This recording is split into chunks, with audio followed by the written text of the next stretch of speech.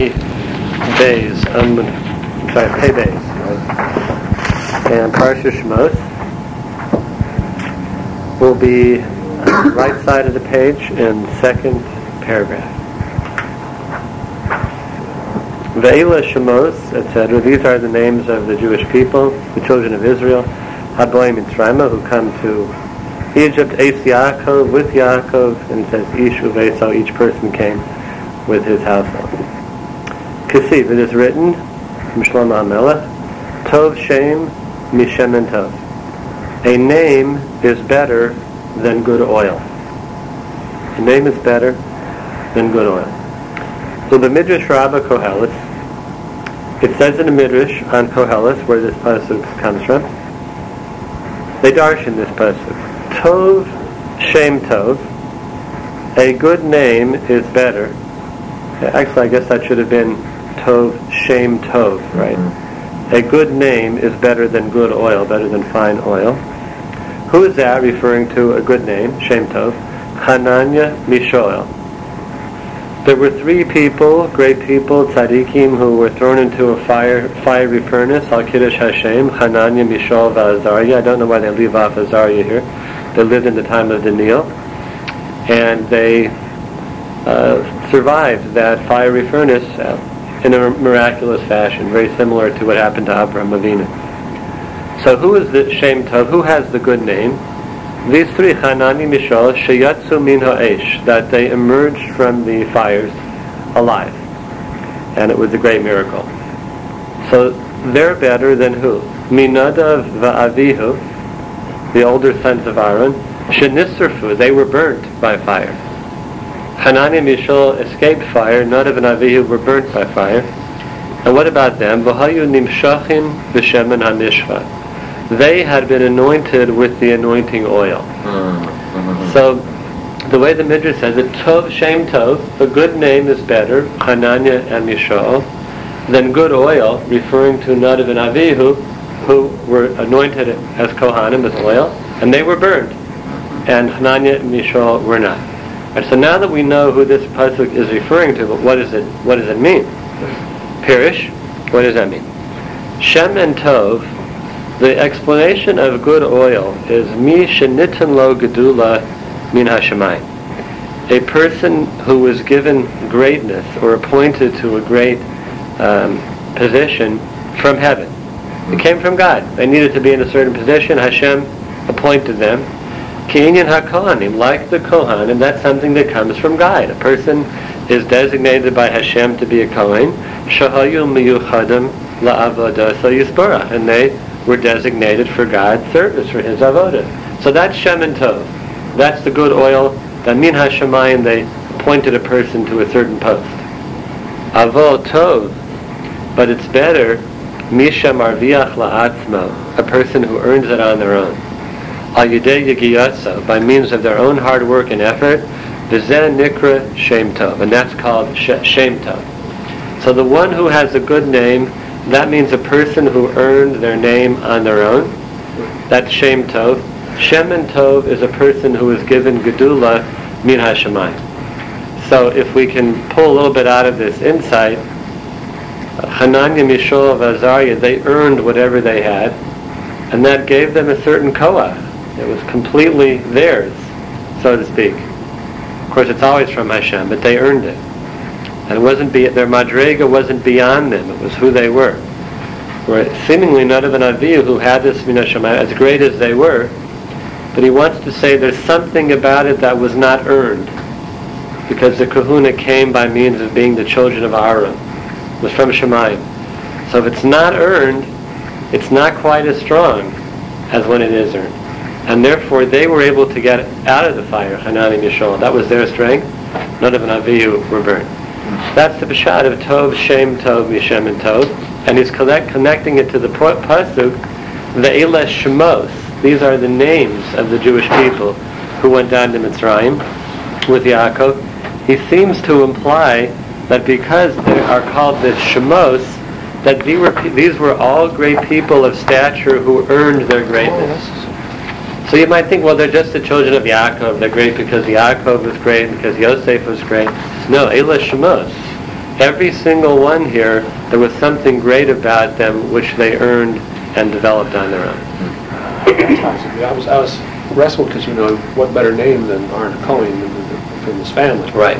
But what he seems to be coming down, as you said, is that they hadn't earned through their own merit the co-op to do what they did. Yeah. Had they had it, they would have survived by themselves. That's what it seems like. Right. Versus the other three totally got their position through their own effort. Right. So it says you may come from a good family, but Hashem still expects you to earn your own mark to do your effort. And then he says all of the descendants of Yaakov went in, had already, through their whatever means, earned whatever had a lot of merit. That seems to be what he's saying, that they earned their own madrega. Right. Even though they could have relied on Yaakov, but they earned their own madrega. Shemos b'nei Yisrael. Which would have set him up to survive then. Right. Because with Yaakov, when he was gone, then they would... Yes, Van Blue. I have no idea what this means, but within the word shemen is the word shame. Oh, very good. Right. And it could be shame min. Shemen is you have your name in something else. Nice thought. It's a very nice thought, Van Blue. It's a nice diuk. Educated. Also, mashmin. To make fat. Shemen. Okay, that's the first one. Reminds me a little bit of a famous story that Rav Chaim Volozhiner told over about his great Rebbe, the Gaon of Vilna. Now, there were certain tzaddikim over the course of history who have had malachim come and teach them Torah. It's called the Magid. And it is said that the Gra had a malach, a Magid, come to him to teach him Torah, and the Gra refused him. He said no. Why? He says, I don't want any Torah that I don't struggle for on my own. I want a malach to teach me Torah. I want to learn Torah, and that's how I want to get what I have. So it reminds me a little bit of this. Now, obviously, there were other great tzaddikim who had magidim who felt differently. For example, the author of the Shulchan Aruch, the Beis Yosef, he had a malach come and teach him. He wrote a sefer called Magid Mesharim about the malach that came to teach him. The Ramchal had a magid who came to teach him Torah. It's very well known. He writes about it. But the Gra didn't see it that way, and therefore, if he didn't earn it, he viewed that as not getting something he didn't earn, and therefore he didn't want it. He sent the malach away. Interesting. Because also the literal Bnei Yisrael could have relied on their malach, which was Yaakov. Right. Yeah, it's like. But Shemos b'nei Yisrael, right? They wanted to earn their own. Let's take a look at the next one. Move one page over. Maybe both want to look down with Moshe Shol, then I can give a sefer to Abram here. Sure. We're going to be right here. Vayei Anchu. Okay. Good. How are you, Andrew? Want to look on with Abram there? Abram, you don't take it from me. You. Oh, I didn't realize that. Okay, I'm sorry. So, the pasuk says, Bnei Yisrael were worked so hard that they began to groan and moan and cry out from the labor, from the slavery, from the persecution. Vayei Anchu Bnei Yisrael, and the Jewish people groaned and cried out, Mina Avoda. So, the Chidush HaArim writes, Kodem Shemes, before he died. I don't know if he's referring to Yaakov or Yosef. Someone have a chumash there for... Give me a chumash for a moment. The next one. Yeah, by Andrew. Thank you very much, Andrew. We'll believe that for a minute.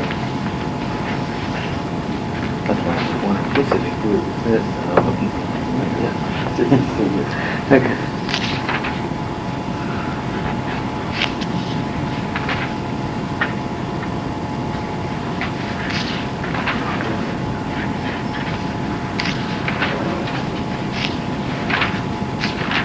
This is already a little later. I'm not going to take the time on it. So I'm not sure who he's referring to when he says before he died.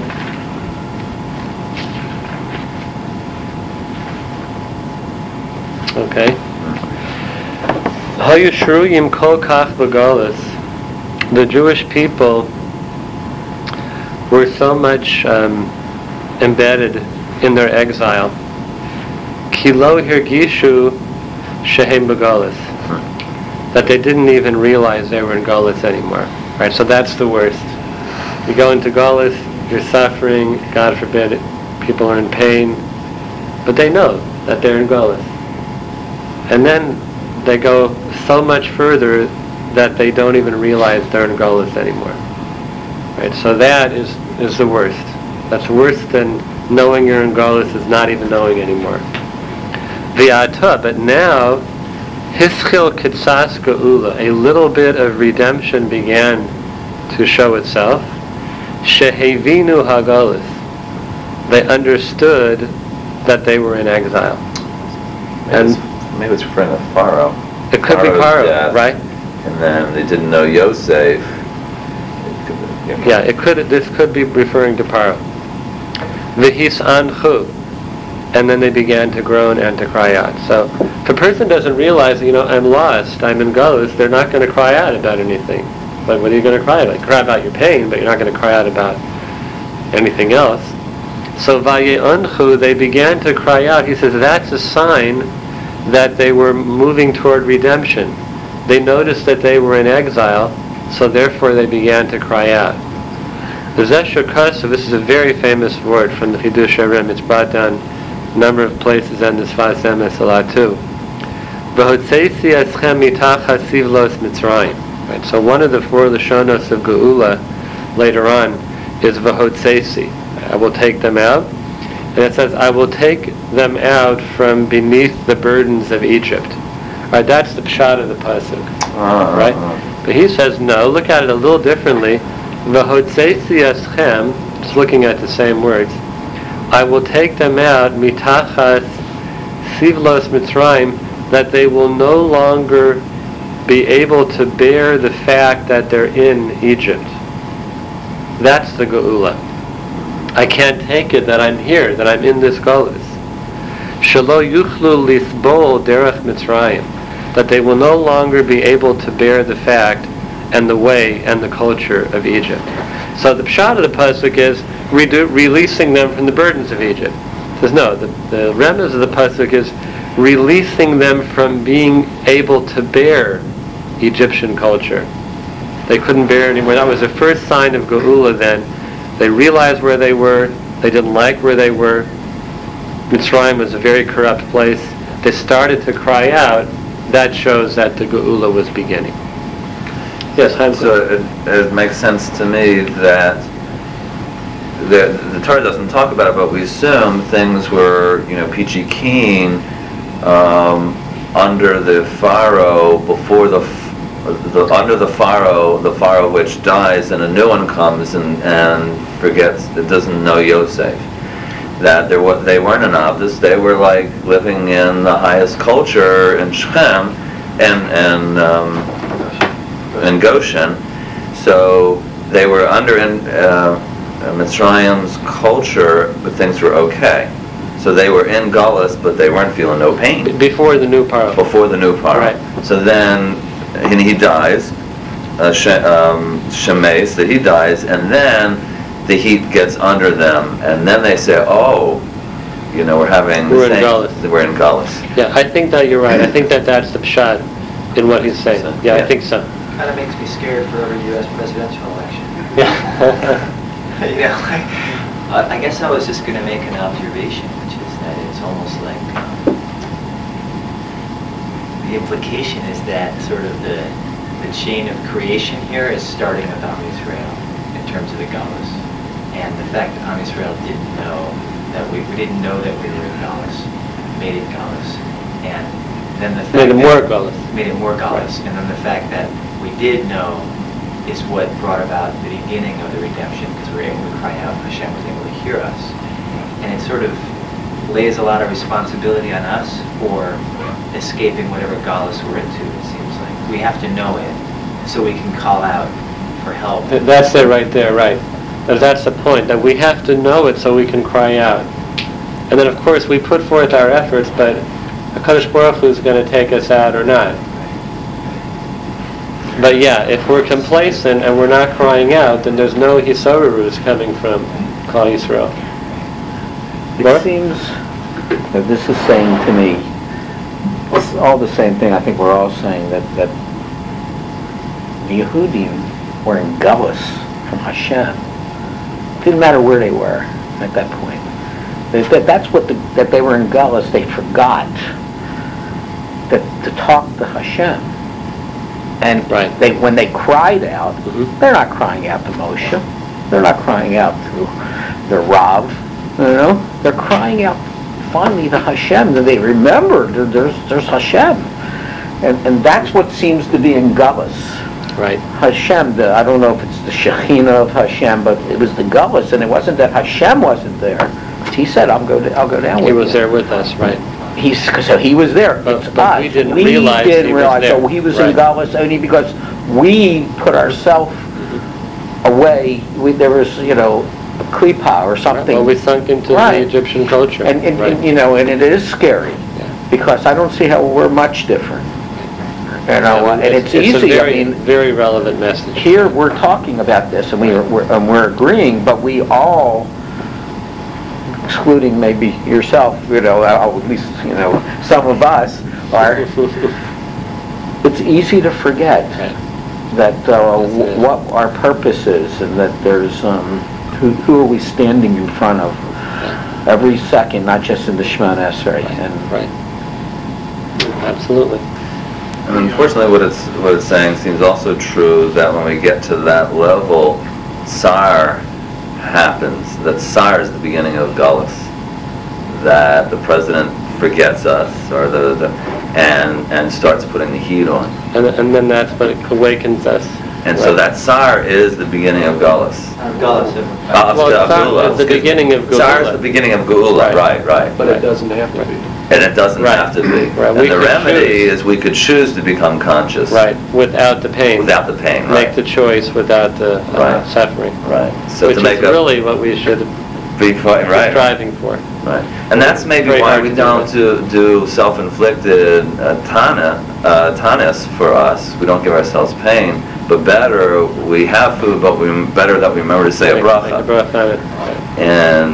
Or better to make aliyah while things are good, as opposed to making aliyah because we're being chased out. Right. Let's go.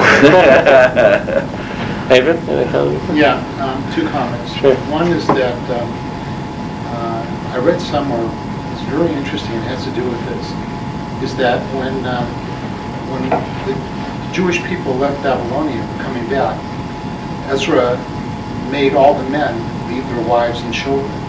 The Gentile wives. Gentile wives and children. They were not allowed to bring them with them. And a lot of the people had intermarried. A lot of the men had intermarried. Yeah. So they weren't allowed to bring their families with them.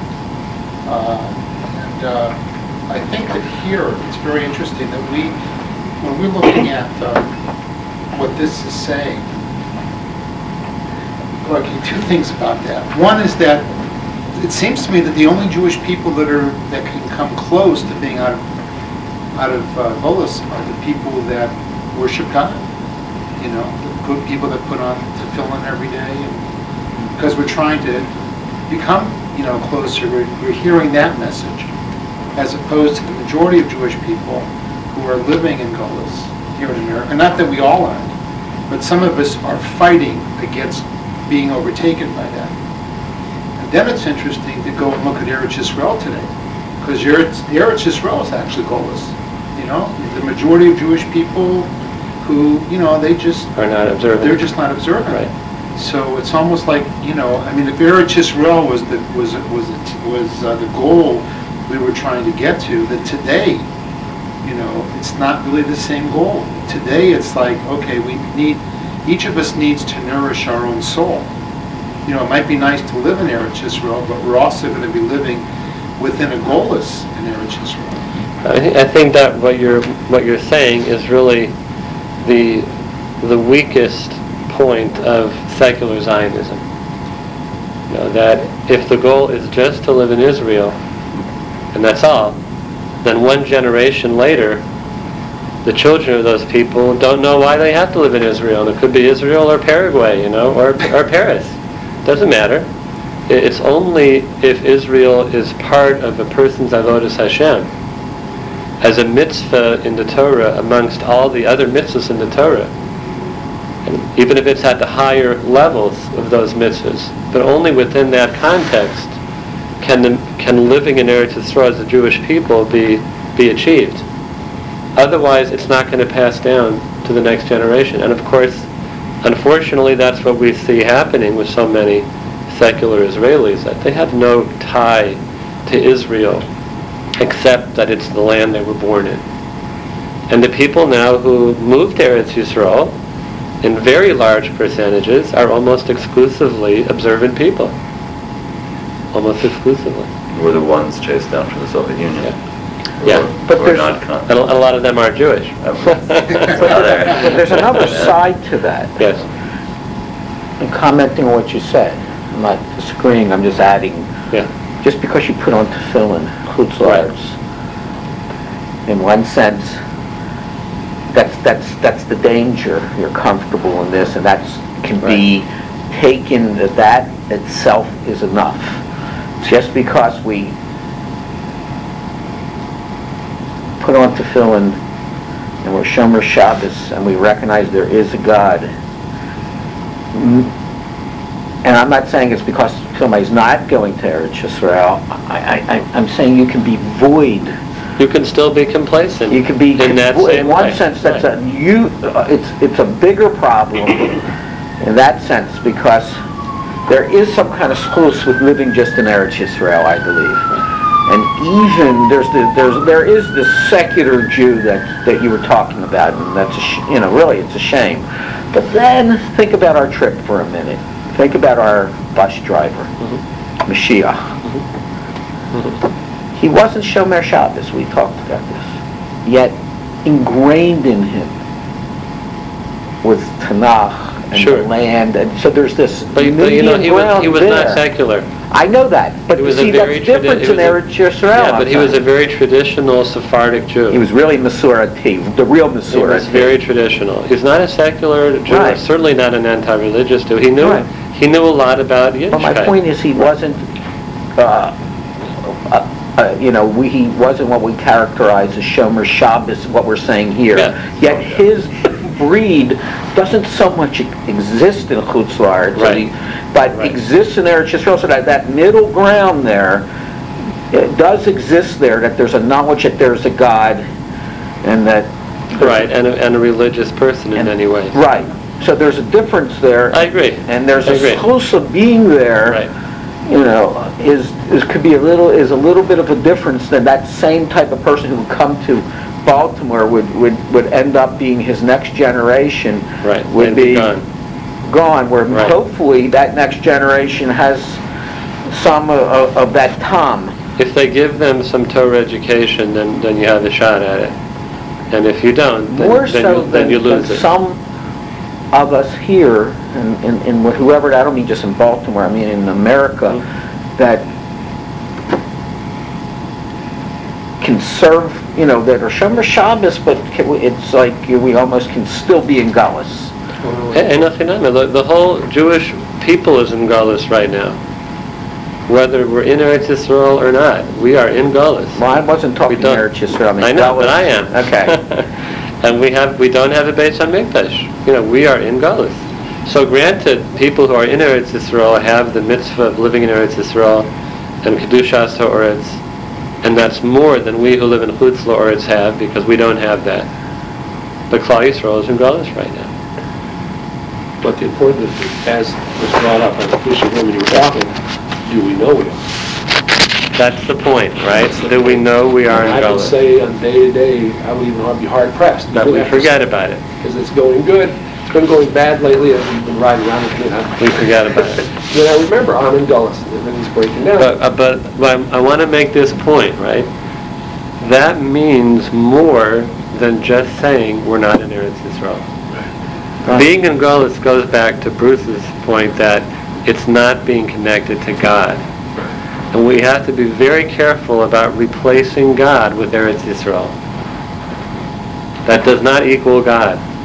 It's one of the one of the great mitzvahs of the Torah, and the Golus is being detached from Hashem. Right. And if we're in that state of mind and we forget, then we're all in Golus. And a person who's connected to that frame of mind in a certain respect is not in Golus.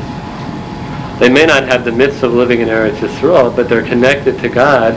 They're not in Golus in that way. So people like the Kadushi Harim and the other Ger Rabam and Moshe Feinstein, you would definitely say that although they lived outside of Eretz Israel, They are. It's called Bechinas Eretz Yisrael. Tzaddik is considered having the quality of Eretz Yisrael in their own being. because they're definitely connected to God. Right. Now again, that doesn't mean that they don't have the mitzvah to go there. Whatever cheshbon they have for going or not going, that's going to be based on their Torah knowledge. Let's take a look at the next one and finish up. And also just one other comment from what Abram said, that we could make a generalization and say the people who are keeping mitzvahs and people who are not, but only as a generalization, because as an individual, there could be many individuals who are completely worthy of Hashem's redemption because they're God-seeking people. They may not look like that to us, but they are. Okay, let's take a look at the next mimer. And vice versa. Pei Dalet, and vice versa. Okay, Pei Dalet is on the left side of the page, second paragraph.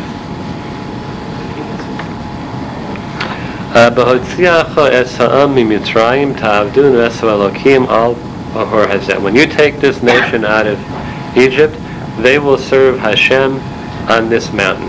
Right, referring to Har Sinai. So the reference to Bnei Yisrael leaving Mitzrayim and then receiving the Torah, and it's called serving Hashem. Moshe Rabbeinu ratza lodas be'ezeh zechus yigalu Bnei Yisrael. Moshe Rabbeinu wanted to know in what merit would the Jewish people be redeemed. V'omar lo Hashem yisbarach, and Hashem said to him, "B'zechus sheyikablu achar kach es haTorah hem nigolan ata." With the merit that in the future they were going to receive the Torah, they will be redeemed now. So he's saying the merit is not in the present. The merit is something that's going to happen later. And it's possible, like the Sforim say, that sometimes we are redeemed from the present based on something, on a zechus that has not happened yet, but it will happen. We're redeemed from the present based on a future zechus, in this case Matan Torah. V'zehu sha'omrim, this is a beautiful drasha he makes here. HaChodesh asher Yeshuas bo makifos. The month, meaning the month of Nisan, in which Yeshua's redemption, salvation, surrounded. Makifos. Hekef, Makif. The month which is surrounded by salvation. Yeshua. Nisan. Now he says it, Makifos, the word to surround, is Milashon HaChenvoni Makif. It's a lashon of the storekeeper is Makif, that's from the Mishnah and from the Gemara, and it means Mal Chenvani. Chenvani? Yeah, that's a storekeeper. Storekeeper. Yes, Chenvani is a storekeeper. Chanus is a store, Chenvani, storekeeper. Makif, what does it mean he's Makif? Malveh, it means to loan. Right, you know the Mishnah? It means to loan. The word also means to loan. Makif. Makif is loan? Yeah, it means usually to surround, but in this context in the Mishnah it means to loan. That means to say he's giving on credit. That's the real meaning of the word.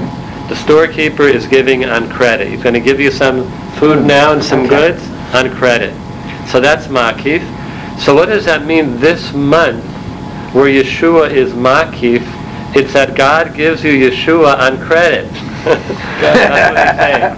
Hainu sheHashem yisborach hilva lahem zechus. God lent them the credit, the merit of something that would happen later, ligaula, al cheshbon kabbalas haTorah la'asi, based on their future account, which is their future credit line of Har Sinai, of Kabbalas HaTorah. Is this the first So that's the instance lashon of a there. credit line I've This heard is in the credit Torah, line, you right? know? So Hashem is saying, Moshe says, how are we going to get out of here? There's no zechus. Hashem says, Eino chinami, I'm going to give you credit. This would be The a great Zechus is Har Sinai. The Zechus is Kabbalah Satorah. And based on that merit that you're going to receive Torah, I'm going to lend you that Zechus now. And then you'll be able to get out of Mitzrayim. Pardon me? The people who left Mitzrayim. Oh, just those guys? Yeah, that's because Moshe Rabbeinu was asking, how do we get out of here? Those are in. So In the sorry? name of Moshe Right. Shaul, he just said, Express card. in the name of Moshe Yeah. Shaul, if I have your rishus, Yeah. he just said they were pre-approved. Very good. Wow. Yeah, I like that, yeah.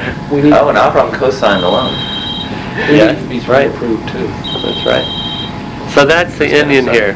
And you see this concept in this forum often, that Hashem Yisborach considers a future event. You see it they bring it down Lag BaOmer in Sfiras HaOmer. When we go through that each year, that Shavuos, which is 17 days after Lag BaOmer, Tov is 17, the Or of Shavuos already is starting to shine backward to Lag BaOmer. And the light of Shavuos is there in our future, but like light shines in every direction. So that event is shining back. Also, they say that Abraham Avinu was affected by the light of Kabbalah Satorah as well, even though he lived 1,500 years before it. Because he plugged into that by being the first Jew, and therefore the light of Kabbalah Satorah went all the way back to his door. And it's very interesting. Pardon me? Yeah. Front. Har Sinai is in front of him chronologically, almost 1,500 years. So the Jewish people are being bathed in this light? Yes. The light reflected? That's right. It's coming back. In all directions. That's right. We're getting it too. Yes, that's for sure. More obvious coming back Yes, for us. right. Ultimate internet. Now, Avram Avinu, his life was at the beginning of what's called Shnei Alefim Torah. You have Shnei Alefim Tohu, 2,000 years of the world is desolate. Shnei Alefim Torah, that's the next 2,000 years. And Shnei Alefim Ikvasa de Mashiach. So, 2,000 years is over in history. How are you going to say that the next 2,000 years are Torah? Torah was given quite a few hundred years after that. I said 1,500 years, it's not, it's 500 years. 500 years later. So, how could that be? Because where Avraham Avinu's lifetime is, that's where the Shnei Alefim Torah begin. He was the beginning of the Shnei Alefim Torah. So not only did Har Sinai reflect back on him, but his life and what he accomplished in his life went forward. So his lifetime is considered the beginning of Shnei Alefim Torah. I heard a talk once that if you look back in history, if you look then at the time of Mashiach, the Or Mashiach, when it's coming into the world, what happened around then? Well, the Arizal, the Zohar, and all this occurred In these last 2,000 years. 2,000 years. And had the Jewish people been the perfect Kli, we would have received all that light. But because we as a people were not quite in position right, we did receive what the Arizal and others brought in. But the rest of that light got dispersed into the other nations of the world. And part of our job, of course, is we're trying Just to bring it back. Bring it back. Right. But that also led to then science in itself. Science had an explosion then, and they said this was all because they were all drawn from that same light. It comes into the world, it just has to go somewhere. It has to come. We have to make sure that it comes into, as you said, our own Kli. Our Kli, right. Yes, Andrew, please. So I'm sure there's a way, but I'm not quite seeing yet about how we resolve the implication that we can make with Fiduciary Rim that in Siyat Mitzrayim was done on the exclusive Har Sinai and free choice. Because we're saying, well, this was a future event that was going to happen, so it's supposed to come out now. But what if we said no? We'd owe big time, I guess, on a loan, right? We get foreclosed and back in the debtor's credit. 24% interest charges, folks. I think the idea is this. HaKadosh Baruch Hu, who is above time, and past, present, future is all the same, Magav Hashem. Right. He knew that we were going to say Na'aseh v'Nishma. So he could take that choice that we made and, you might say, plug it into a different stage in history. And so you say that we didn't really choose, so then you have that famous question of if God knows, how are we really choosing? And we don't know the answer to that question. except that God's knowledge does not bear on our choice. You know, that's, as the Rambam says, that's an answer as wide as the ocean and wider. In the banking industry, in the insurance industry, you have people called actuaries. Well, they're just guessing. But the Rabbanu Shalom, as the ultimate actuary, he knows the risk involved. He absolutely knows. And even if you have human actuaries, they're usually pretty good guessers, and they always hedge on the side of the banks. Right. Rabbanu Shalom is ultimate actuary. God is a guesser. No, the Hefa. He is the actual actuary. God's guessing? Capital A, right? Capital A. But we still had freedom of choice because we could have chosen to go a different direction, and then whatever that plan would have been more quicker for us, more painful for us. I mean, I have no idea. No. Could have been a longer, shorter It's way. always some kind of... Even when a commodity extends credit, Yeah. there's always the suspect that maybe it won't be paid, but Yeah. it's still extended credit. It still extends the credit, right? So, But he's calling it a zechus, though. You know, it's more than just the possibility of credit. It's already is ringing that there's merit there, not just the possibility of merit. We'll talk about a person being exalted or a reward, Yeah, but not necessarily being the kind. yeah. Well, zechus Yeah. seems to be that tell me that there's something that we have to do Right, also. Right. It's not just we merit it. It's not in. right. And so it's. Right, and it's not even equal to what we get. It's like the concept that we have to put forth a little bit, and then Hashem, that's enough to open the door to shower us with the bracha. You know, I wonder like all things, if in the physical world, you're given, somebody says, I know you're going to do this, I'm giving you the money ahead of time, and he walks away, and he's satisfied that a month from down the line, you'll get the job done. And a month down the line, you get the job done, but there's something lacking at the end of that month, because you got paid ahead of time. You have nothing to draw from all of a sudden. You're still doing the work, it gets there, but you don't get anything for it. And I wonder if the Cheda Egel occurred a little bit because we had to draw because on our own merit, we didn't have the merit to pull ourselves out of Mitzrayim, so he pulled from the future. And when we got to Har Sinai, when the Kedusha level should have been we should have been at our highest merit, we actually already taken from the bank. I don't know. It's an interesting comment. There's a very similar machshava related about the strength of the second luchos as opposed to the first luchos. Because the second luchos were a result of the teshuva of Bnei Yisrael. We earned it. And therefore they were permanent. The first luchos were not, even though there was avoda because we went through the days of the Omer. So Yetzias Mitzrayim was a gift. Sfiras HaOmer was trying to earn that gift. But the luchos shnios were teshuva. And the first luchos didn't have that power of teshuva in them, and we lost them. The second one lasts forever. Just an interesting idea. Yasher koach, everybody.